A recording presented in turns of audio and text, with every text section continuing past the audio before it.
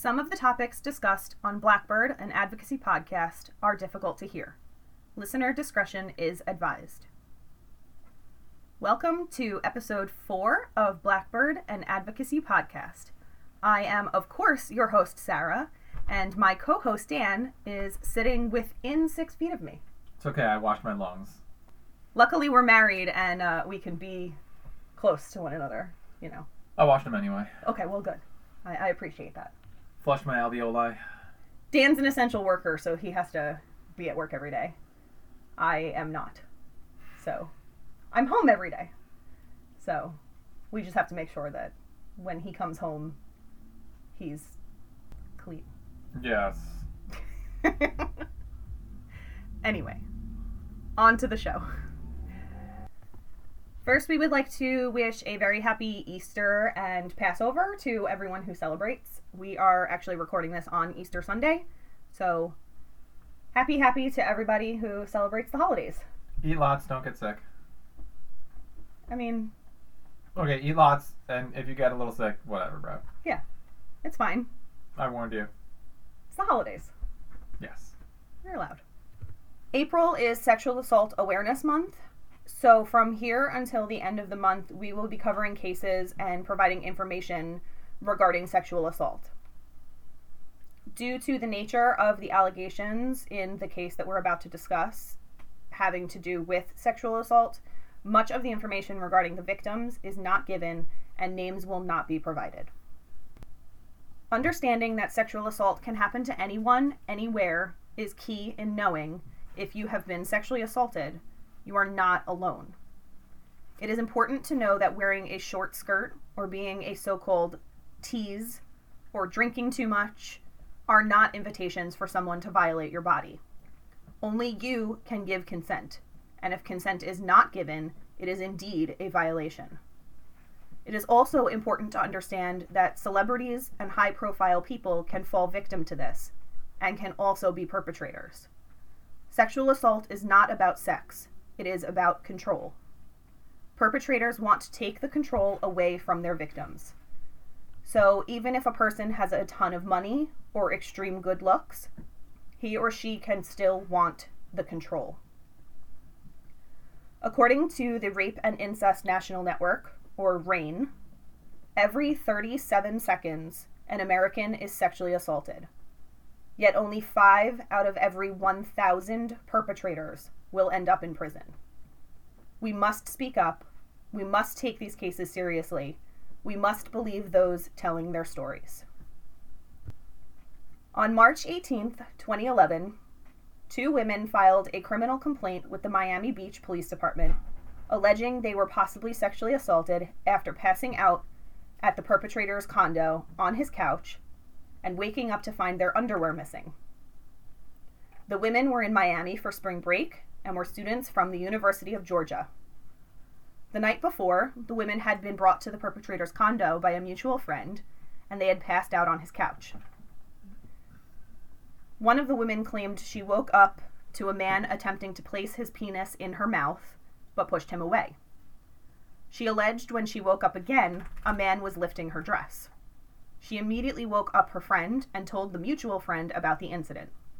Both women discovered their underwear was missing and were taken to the hospital by the mutual friend where they underwent rape examinations.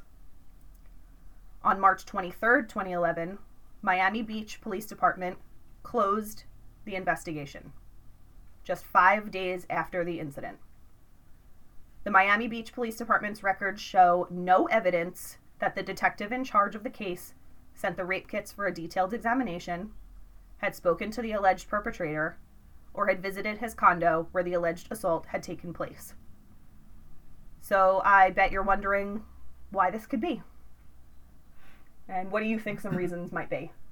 I don't know. It's crazy to hear that. Like, this isn't some random, like, podunk town. This is Miami Beach, right? Mm-hmm. So, yep. You know, it's not like you can say, you know, maybe they're just understaffed or they're just, you know, a quote-unquote, like, backwards area. Like, this is a progressive, modern, highly populated area of the country. So you don't really have that excuse. Like, they don't have the resources. So it's intentional neglect, unquestionably. Yeah, I have to agree with that. Well, the alleged perpetrator was NFL player Darren Sharper. He was a star safety for the New Orleans Saints and was an integral part in their victory at the 2010 Super Bowl against the Indianapolis Colts. Darren was untouchable. The survivors of this attack went to the hospital for rape examinations, and the hospital itself called the Miami Beach police to report possible sexual assault. Officer Alejandro Fernandez was dispatched to interview the 2 University of Georgia students regarding these allegations. They informed him they came to Miami on spring break and decided to go to Mansion, a nightclub that attracts the likes of Jay-Z, Britney Spears, and Diddy, or P. Diddy, or Puffy. Yeah, that guy. Sean Combs. There you go. Yep. At the club, they met Huáscar Payano, a club promoter who knew a mutual friend of theirs, and he invited them to meet up with Darren Sharper. They obliged. I mean... Yeah. Right? Yeah. Who's going to pass up an opportunity Right. to meet a famous person? Yeah. Of course. It is spring break in Miami, and you're going to do it up. Oh, yeah. Absolutely. They accompanied him to some after parties for the NFL end of season. After partying and dancing the night away at the clubs, the women decided to go back to Darren's condo, and the alleged assault ensued. Now, I am saying allegations because this case was unfortunately never tried, as mentioned earlier. I am in no way discrediting the survivors' stories or alluding to not believing them. I believe all survivors. I am using these words because in the eyes of the law, this case was never brought to true justice. And there's also something you should know about Huáscar Payano, the man who introduced the women to Darren. While attending the University of Miami in 2009, he had been arrested after allegedly spitting on a woman during a confrontation. Police dropped the case and no charges were filed. And he is quoted as saying, "A lot of women don't tell the truth." Wow. Sounds like a real stand-up guy. Right? Yeah. And for me, spitting on someone is like one of the lowest forms of violence. Yeah, I mean, I can tell you as a guy, if a guy spits on me, he's asking me to punch him in the face. Yeah. That's the same thing as saying, "Hey, would you mind punching me in the face?" Yeah. 100% of the time. I just think, I mean, it's such a personal thing. You're spitting on someone. It's a bodily fluid. You don't know what's... It's degrading. It's very degrading. It's the same thing as, urinating on someone, Yes, except yeah, you I can't agree. necessarily urinate all the time. But what can you always do? You can always spit. 100%. Though, even with all of this against Huáscar Payano, he did do the right thing that night. He brought the women immediately to the hospital to get their sexual assault forensic examinations. So what this examination entails is a full body exam to pick up any bodily fluids that the perpetrator may have left behind for possible DNA analysis, as well as looking for bruising or markings that could indicate an assault. I am a volunteer advocate for the emergency departments here on Long Island.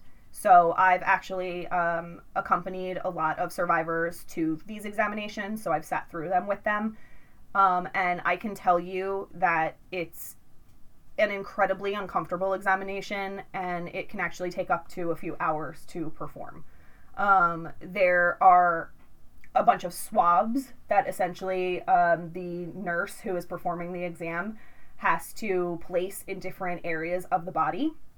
And then package them, and then they all get taken in a box, given to the police, or, police come to pick it up. Then it goes into evidence at the police department or an evidence locker or wherever, evidence is held, crime scene lab, whatever. So this is not something that is forced on women. They have to accept taking the exam because, again, it is very uncomfortable and it is very invasive. So if a woman says, "No, I don't want to get the exam done," then that's fine. They that's their prerogative. They have that right to say no. If they do want it to be done, they don't have to press charges right away. In New York State, we can actually hold on to a rape kit, I believe, for up to like 20 years. It's something like that. Okay, good. Yeah, there was new legislation like 2-3 years ago, something like that, because it used to be only a few years that they would hold on to them. So now we can hold on to them for much longer. So a victim or survivor has a much longer period of time to press charges if they don't want to right away. Sure, because I mean that can be a scary proposition. Like, yes. You know, especially considering the nature of the incident. You know, if this person exerted dominance over you in such a disgusting and personal way, it can be a scary idea to confront them in any other arena whatsoever, even a legal one, you know. Yeah. Even if you know exactly what happened, you were of 100% sound mind at the time, and you know exactly what happened, you know, you could still just be thinking, if I go to court with this person, what if I lose? Right. First of all, right off the bat, I'm going to become a pariah. Everyone's going to hate me and call me a liar and a slut.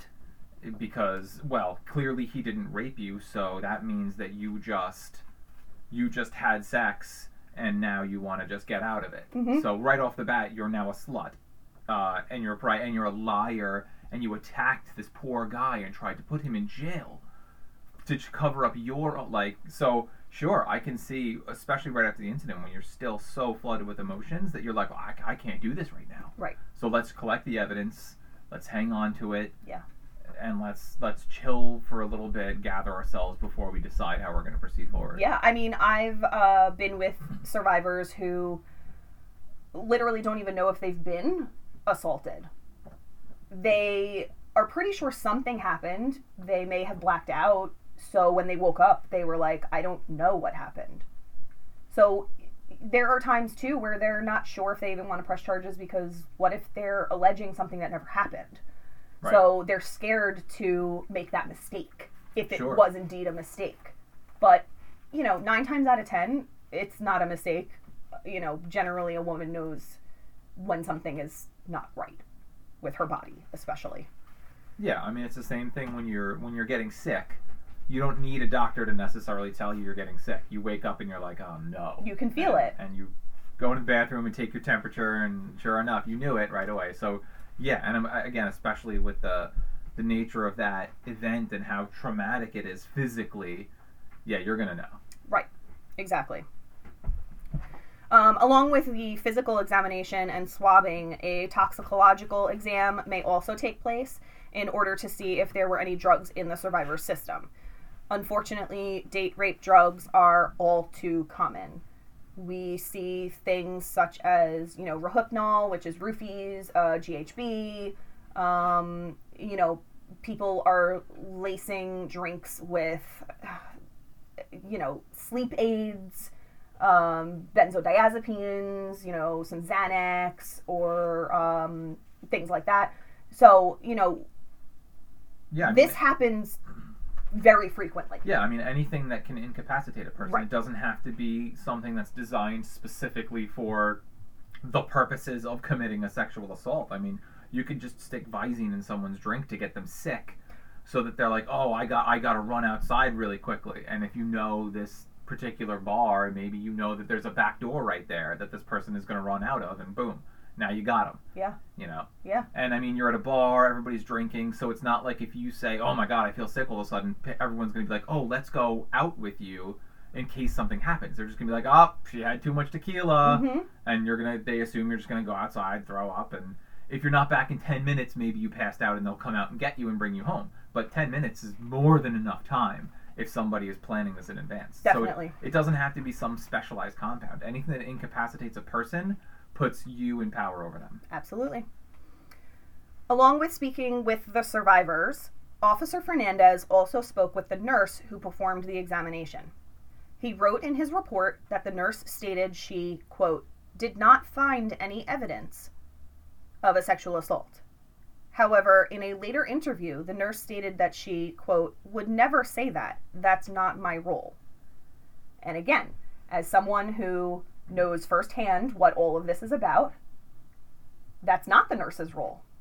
So I don't know if she said that when the officer interviewed her, but it is not the nurse's role to say if she found any evidence, because she can say, I found bruising consistent with, but she can't say there was definitely a sexual assault or there definitely wasn't a sexual assault. Right, because she's not the forensic investigator. She's not the right. criminalist. She's not the person that's going to be right. testing these items that are in the forensic kit. Right, that's not her job, and if she does, that's a supposition, and it's irresponsible. It is irresponsible. So, in my opinion, if someone who's performing this exam says to the police, I didn't find signs of this, the police should say, okay, well, thank you for your information, and still take that rape kit, bring it to evidence, and have the crime lab test it.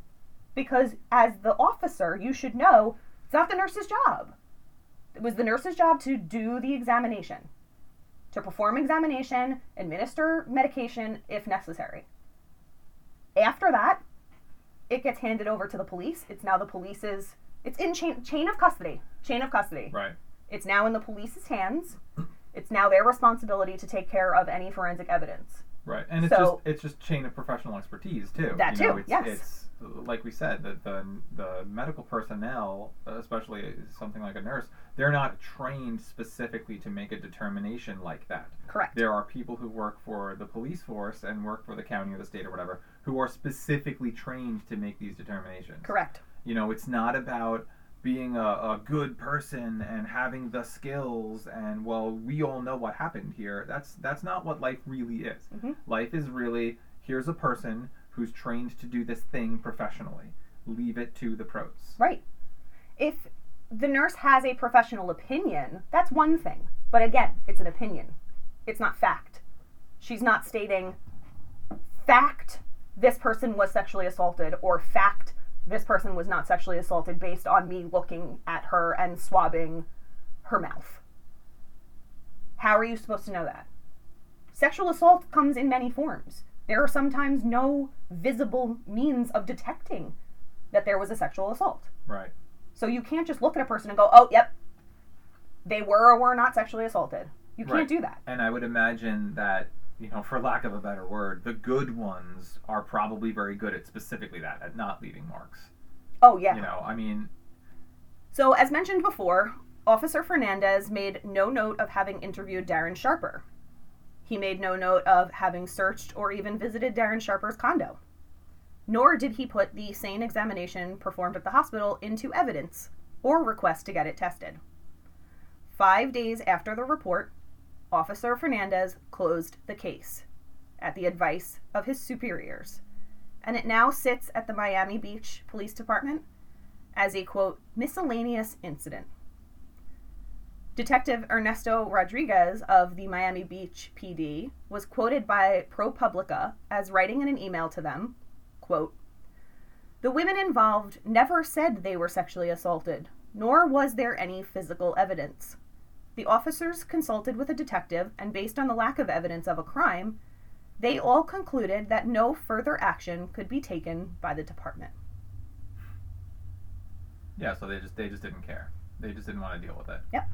Whether they truly believed that there was some work to do there or not, they chose not to do the work. And whether that's just sheer laziness and neglect, or whether it's intentional neglect, like we said before, we can't speak to that. We can only speculate. But either way, clearly the effort was not put in. Correct.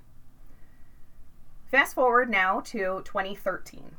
In September, Detective Derek Williams of the New Orleans Police Department received a phone call from a local hospital that a woman there was reporting she had been raped.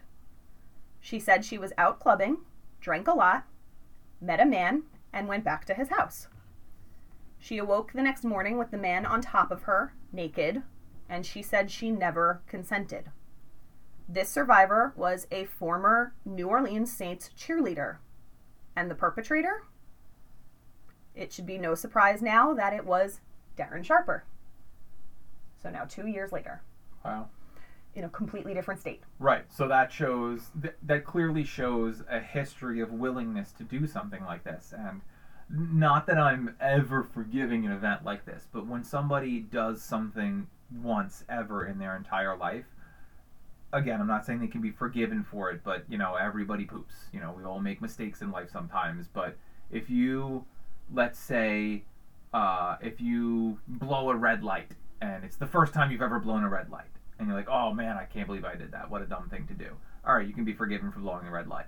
But the next time that you blow a red light, it's like now you're showing a pattern. So you don't really think it's a bad thing to do. You think it's an okay thing to do. And that scales up all the way to something like this, where it's like, again, not that I'm ever saying there's any justification for the action, but the first time that you do something, you may accept that it was a wrong thing to do. The second time that you do it, that goes straight out of the water. You now think that this is an okay thing to do. And it will never be believable that you thought, no, this was a bad thing. If you knew it was a bad thing, you wouldn't have done it a second time. Tony Stafford, a managing partner of a bar near Bourbon Street, saw this survivor stumbling around the club looking as though she was sleepwalking. Tony saw Darren Sharper sitting in the corner and inquired about the woman. He informed Tony that she was okay and that he was taking her back to his apartment. Darren said, quote, "She's on the potion. She's ready." He then took the woman by the hand and left with her. Tony was uncomfortable with this statement and told ProPublica, quote, he was going home with a zombie. Tony then called a friend of his who happened to be a deputy sheriff, Brandon Licciardi, who also knew Darren. Licciardi went to Darren's apartment to do a welfare check on the woman and said he found the woman lying flat in Darren's bed. He said another woman, as well as one of Darren's friends, were also in the apartment.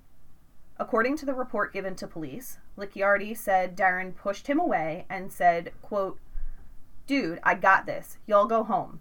Everything's fine. I'ma bring her home."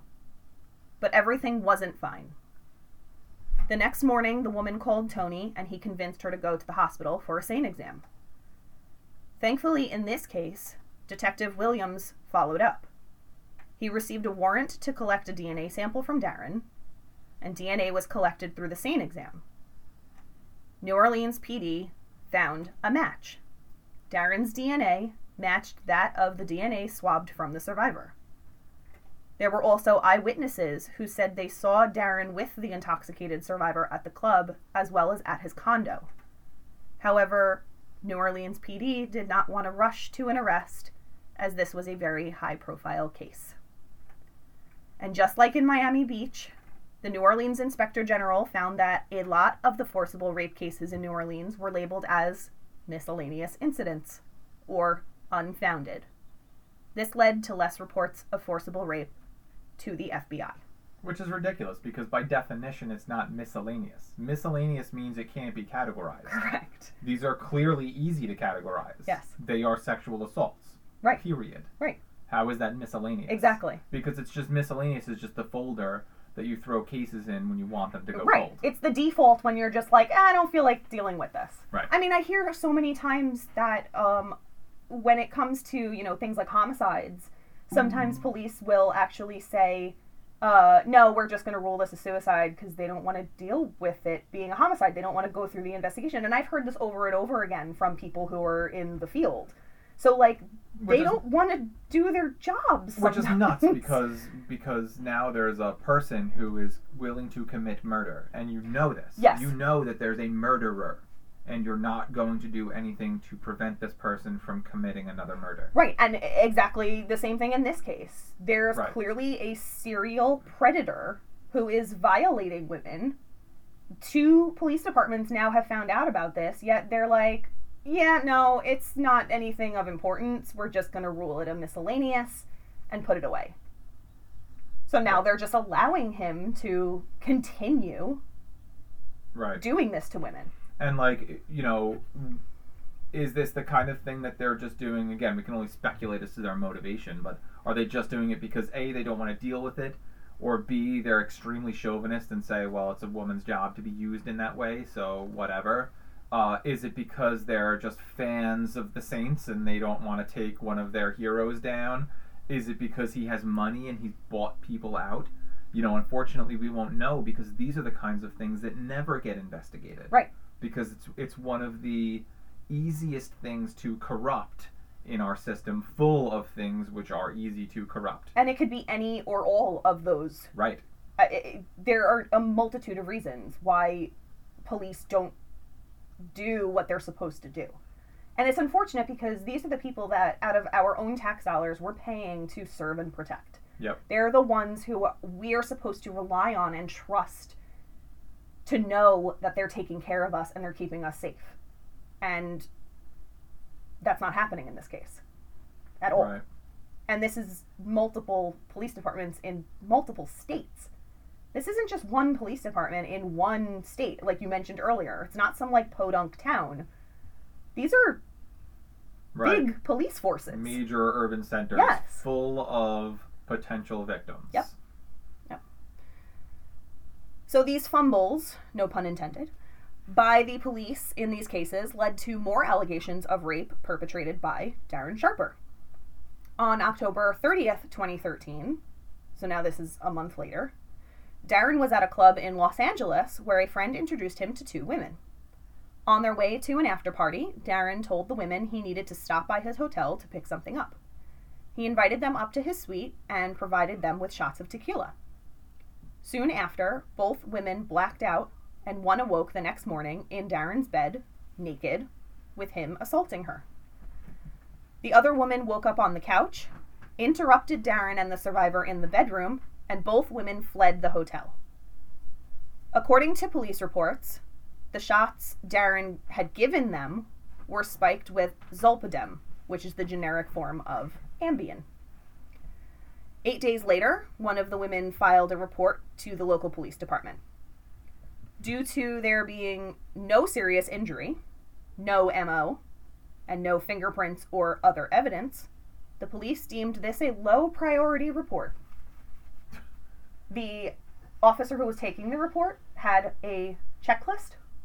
He was checking off, and because none of these could be checked off, it was low priority. Which is ridiculous, because unless both of these women who tested positive for Ambien, unless both of these women take Ambien regularly, they were drugged. That's a fact. If you have a substance in your system which you do not have a history of putting in your system, it means someone put it in your system. And that doesn't take a lot to connect that. Yeah. However, about 2 weeks later, the police finally followed up, but never collected any DNA and did not issue any arrest warrant for Darren. And similarly to the New Orleans case, had these officers and detectives called the prior residences of Darren Sharper, namely Miami Beach, they would have found out that more allegations of sexual assault were filed against him, and maybe more care would have been taken to pursue justice for these survivors. Instead, it only allowed a serial perpetrator to continue committing violations against women. On November 20th, 2013, so again, another month later, Darren traveled to Phoenix, Arizona to meet a friend, a 21-year-old Arizona State University student. The woman invited Darren back to her apartment where she lived with another Arizona State student.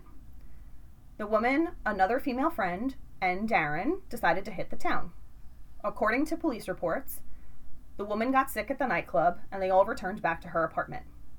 Her roommate carried her into her bedroom, changed her into her pajamas, and left her to sleep it off on her bed. Upon coming back out into the kitchen, the roommate saw Darren, now in his boxers, having prepared what he called frat shots for the two women. He insisted they drink them. One downed it, while the other drank only half. The woman who had taken the whole shot passed out within minutes. So Darren and the other woman placed her on the couch. The woman who had only taken half her shot felt a little woozy and decided to go to her bedroom, where she locked the door behind her. She admitted to her boyfriend over the phone that she felt, quote, dizzy and had lost control of her motor functions and her muscles felt weak. She left her bedroom to splash some water on her face in her bathroom And while on her way there, she noticed Darren thrusting into the body of the woman on the couch. She told police she was unsure and couldn't tell if the woman was conscious or not, or if she was even witnessing a sex act. The next morning, all 3 women confronted Darren about the previous night, and he said he had no recollection about what happened. Convenient. He left the apartment, and the 3 women went to the local hospital, where 2 underwent SANE exams. 1 exam showed injuries consistent with sexual intercourse. The police were called. The police searched the apartment where the alleged assault took place. Okay, we're getting somewhere in this one. This police department's doing the right thing. Somebody went to work. Yep. They collected bottles, used cups, one of which still had remnants of the drink Darren mixed, a rug, couch cushions, clothing, and a broken pink pill.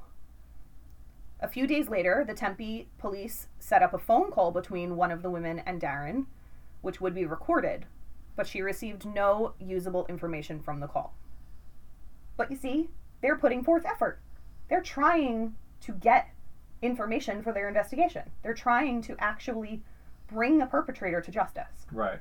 Unlike these other police departments. Right. And either way that it goes, don't you want to come to a conclusion based on good work and legitimate evidence? I mean, even if a woman is totally making a story up, had totally consensual sex with a guy or a whoever, and then just because she's a bad person is deciding to try to get this person arrested, wouldn't you rather come to that conclusion based on good evidence rather than just the lack thereof? Yeah.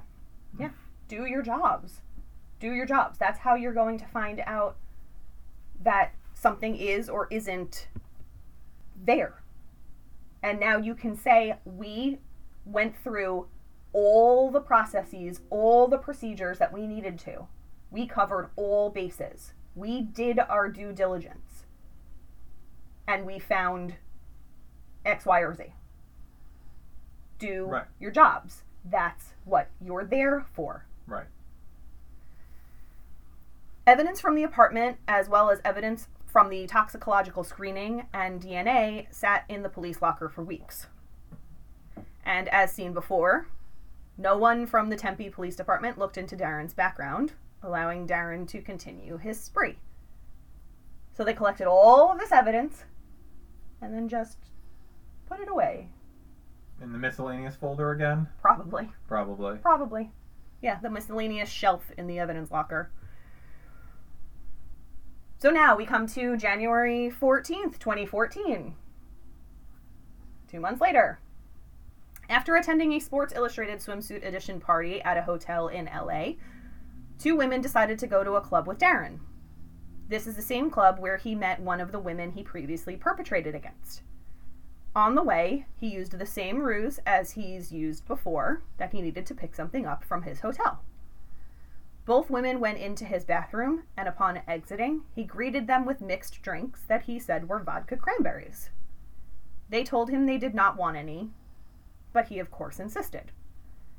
10 minutes after drinking the odd-tasting drinks, the women were both unconscious. They woke up the next morning, and one of the women felt pain and burning in her vagina. So again, women know when something's not right with their bodies. Right. She knew, waking up, something's not okay here. I feel different. They decided to go to the Santa Monica Rape Crisis Center around midnight the following night. The next day, they filed a report with LAPD. The same detective who got the report from Darren's first assault in LA also got this one. And finally, alarm bells went off. And finally, an arrest warrant was issued.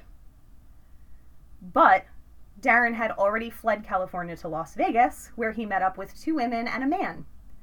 They all went back to Darren's room, where he made drinks for them, and after drinking the mixed drinks, they all were unconscious.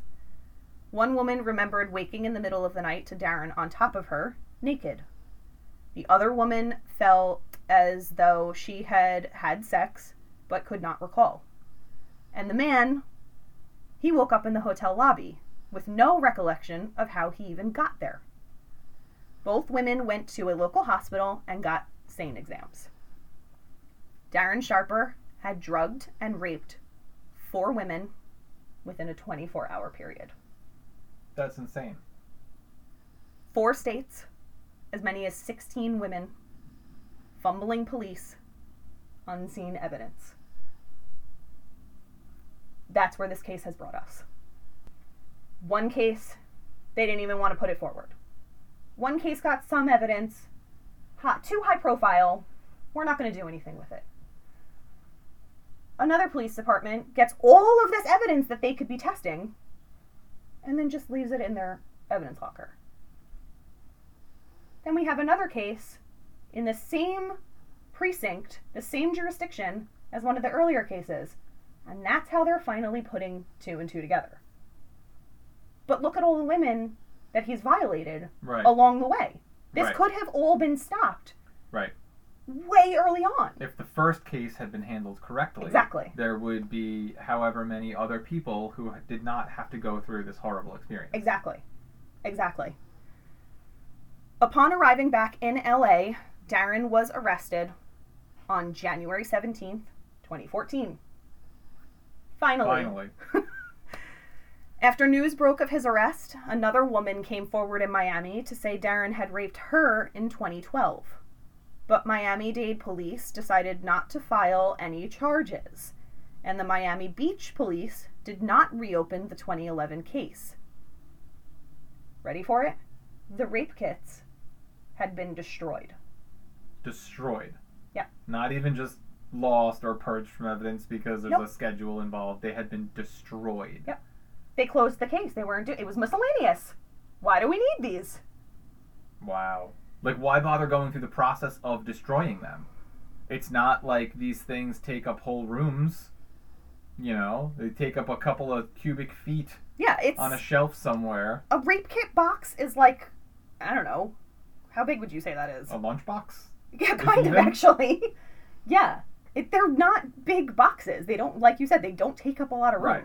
So it's not costing the county a whole lot to keep these things, but it costs you money to destroy them. They said that they had contacted the victim in the 2011 case, and she told them she did not have reason to believe she had been sexually assaulted by Darren. So nothing came of it.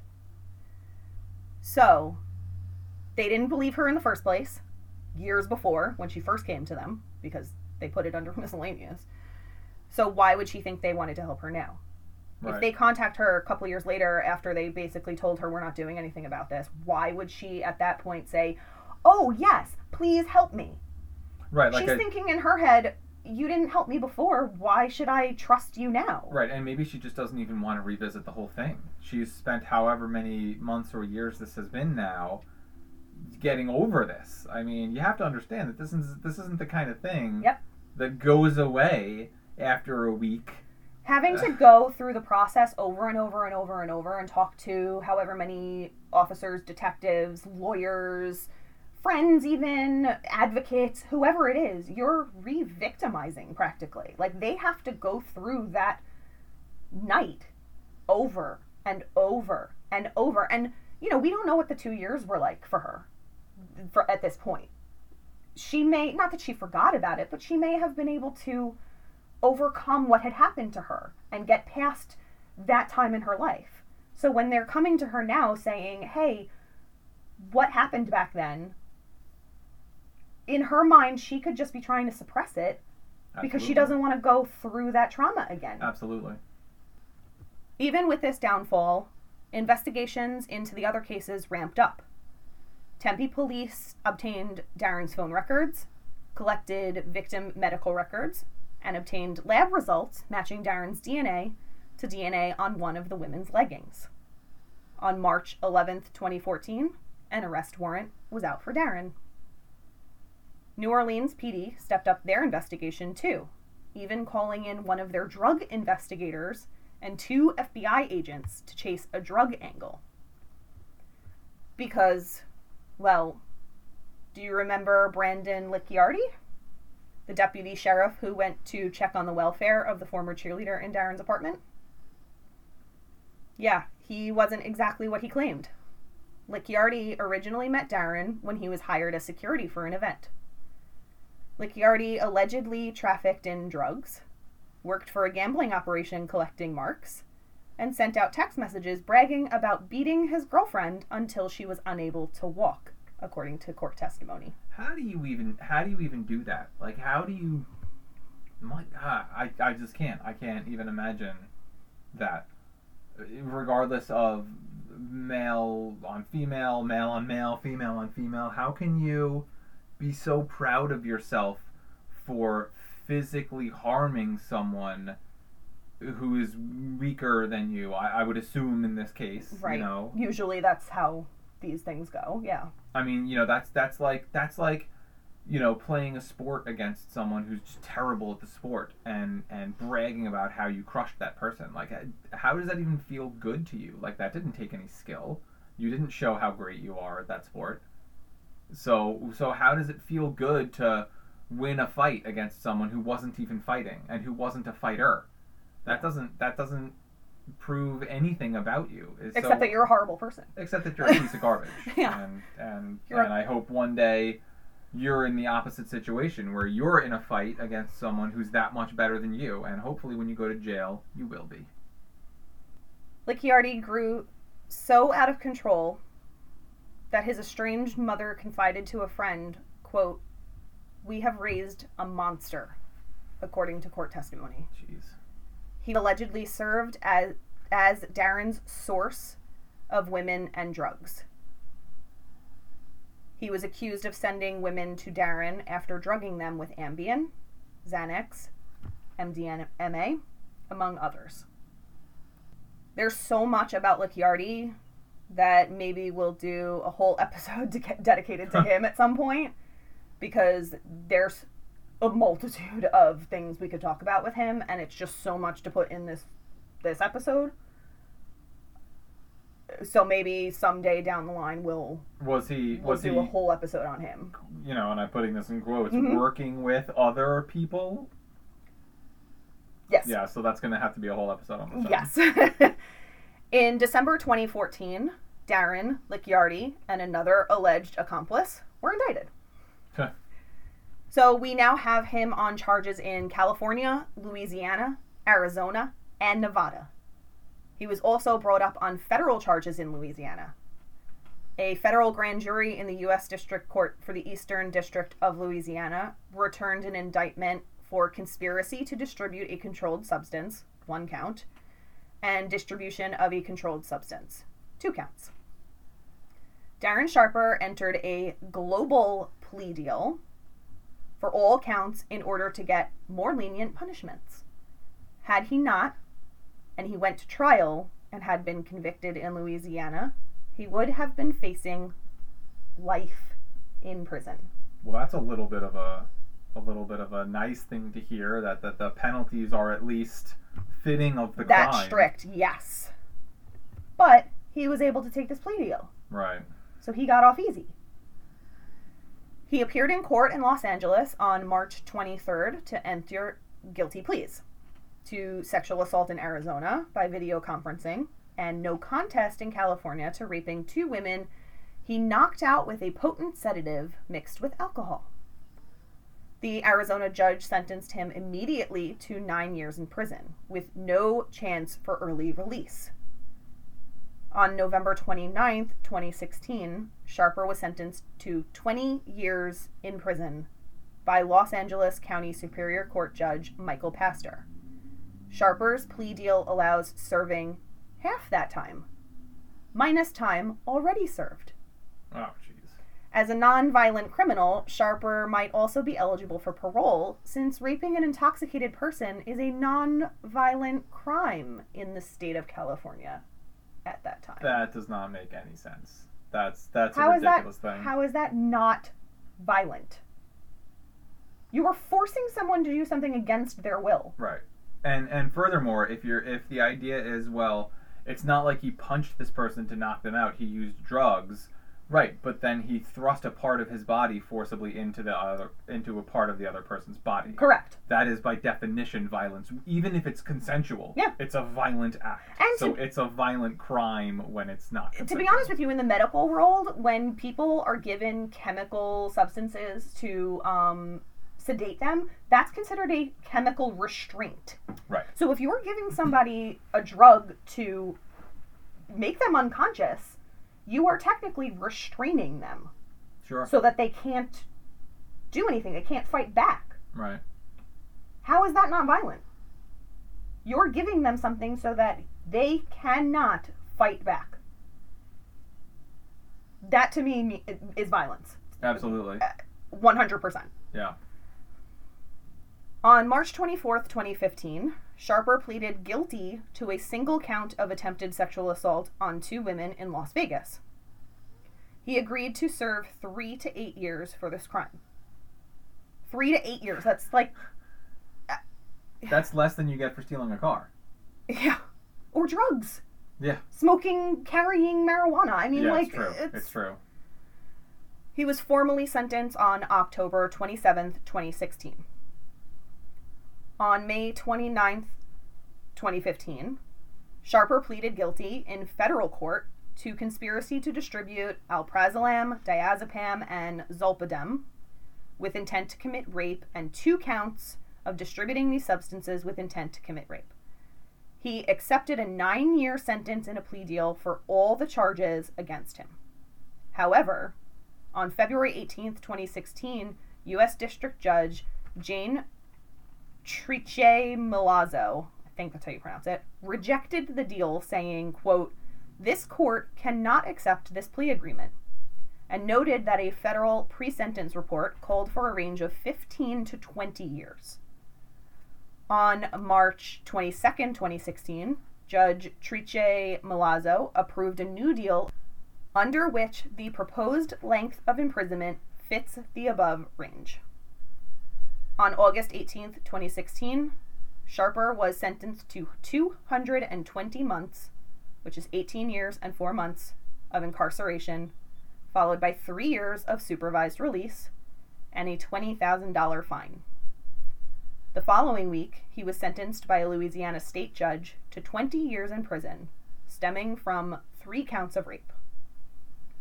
All imprisonments will run concurrently. Of course. Of course. Which means he's only going to serve the longest... The maximum sentence, yes, right. Exactly. It doesn't mean everything's being added on top of each other. Right. Once out of prison, Sharper must register as a sex offender and comply with a sex treatment condition as part of the 3-year supervision program. Court records list the total of 9 victims involved nationwide, but according to the judge, there may be as many as 16. In 2018, Darren's attorneys argued that he was not adequately advised by his previous attorneys on the consequences of his guilty plea. Huh. But U.S. District Judge Jane Triche-Milazzo denied the motion. She wrote, quote, "This court believes that Sharper's claim that he did not know the terms of his plea agreement and that his attorneys had not counseled him regarding the agreement is merely an attempt to avoid the harsh consequences of his actions."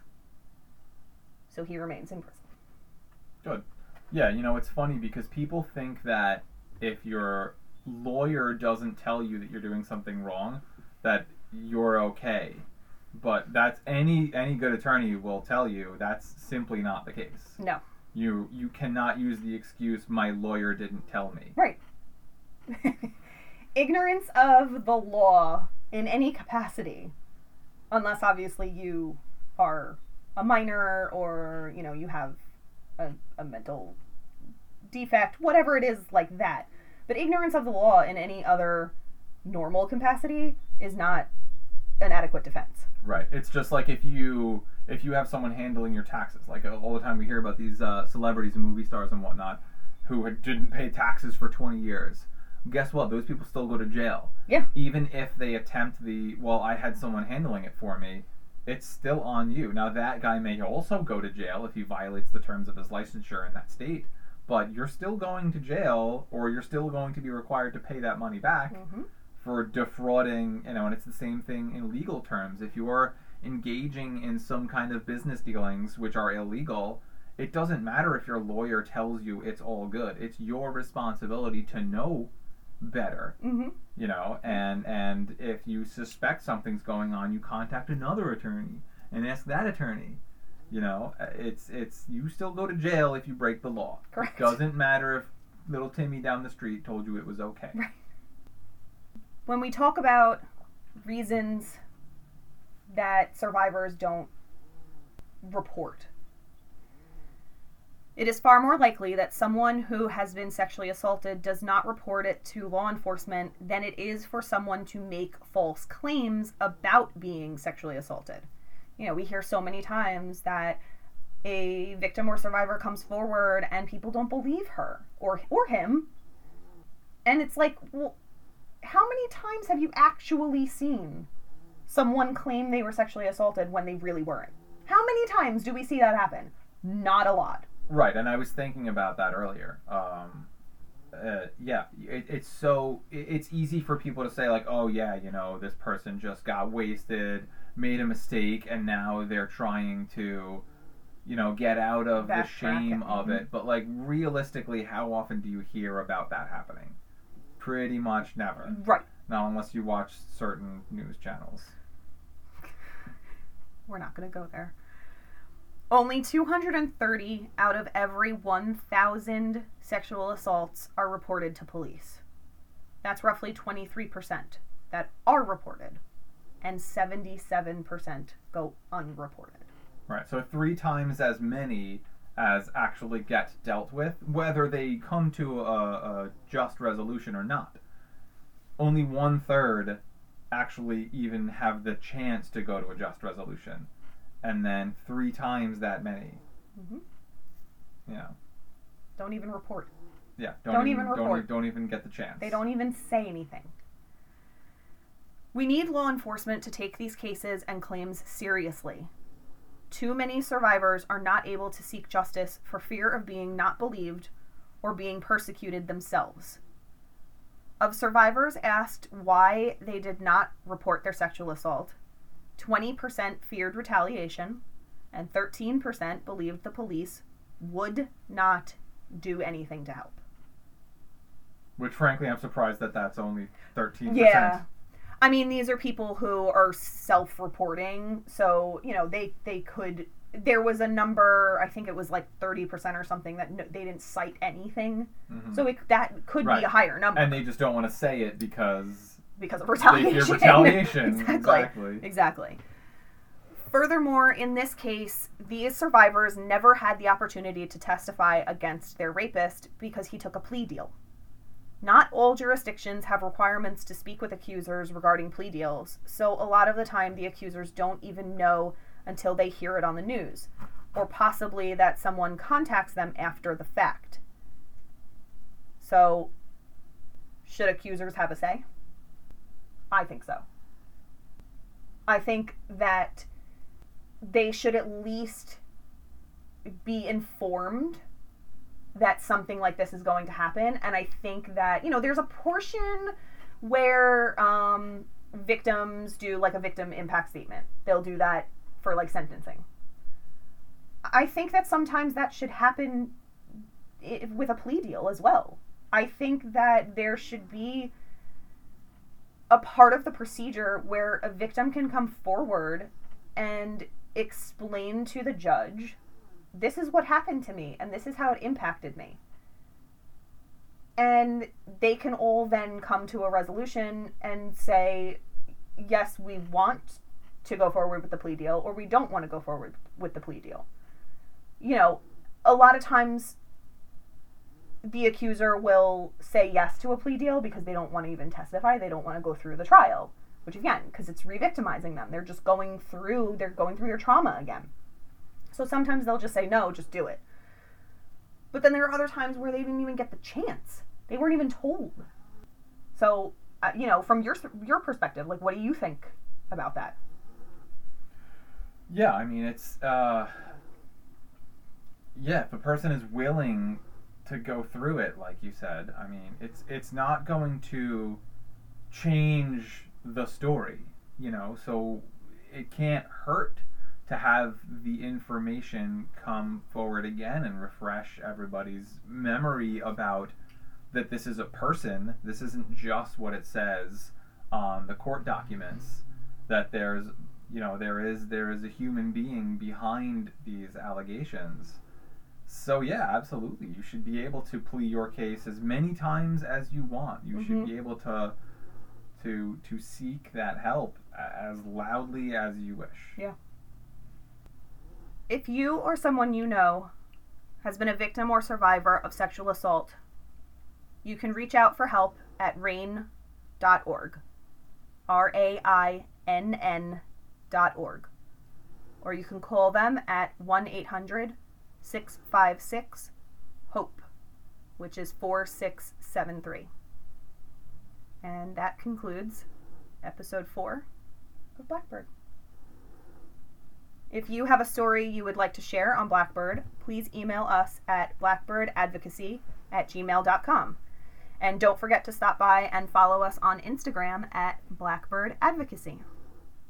For all references used in this episode, please see the show notes. I hope you enjoyed this episode, and I hope you will subscribe to our podcast. You can find us on iTunes, Google Play, Podbean, Stitcher, Blueberry, I think that's what it's called, Blueberry, Pocket Casts. Pretty much most places you're going to find podcasts, we are there. So please subscribe, and please give us a 5-star review. That would be really nice. We like stars. We do. And you can also leave comments. So, you know, if you think that something can be improved, or you think that we're just like the most fantastic people in the world, which I hope that's more of what we get, you can leave a comment and let us know if you love us or whatever. Like us. If you don't like hearing our dogs snore, let us know. Oh, yeah. Yeah, our pug is in the background snoring right now. Sorry. He's got some nose issues. So anyway, be safe, be aware of your surroundings and your drinks, and continue to social distance if you can. And remember to wash your lungs. Yes. Lungs need to be washed. You know, after you wash your hands. I mean, you should all be washing your hands. Wash your hands for 20 seconds. That's the CDC recommendation, 20 seconds. And that doesn't account for it, you know, the soap and all that stuff. Like, actually lathering and, like, putting the soap everywhere, that's the 20 seconds. So Right. Don't start counting as soon as you turn the water on. That doesn't count. I mean, look, who wants to go back to work anyway? Just wash your hands for 10 minutes. Yes, that works too. Flatten the curve. Thank you.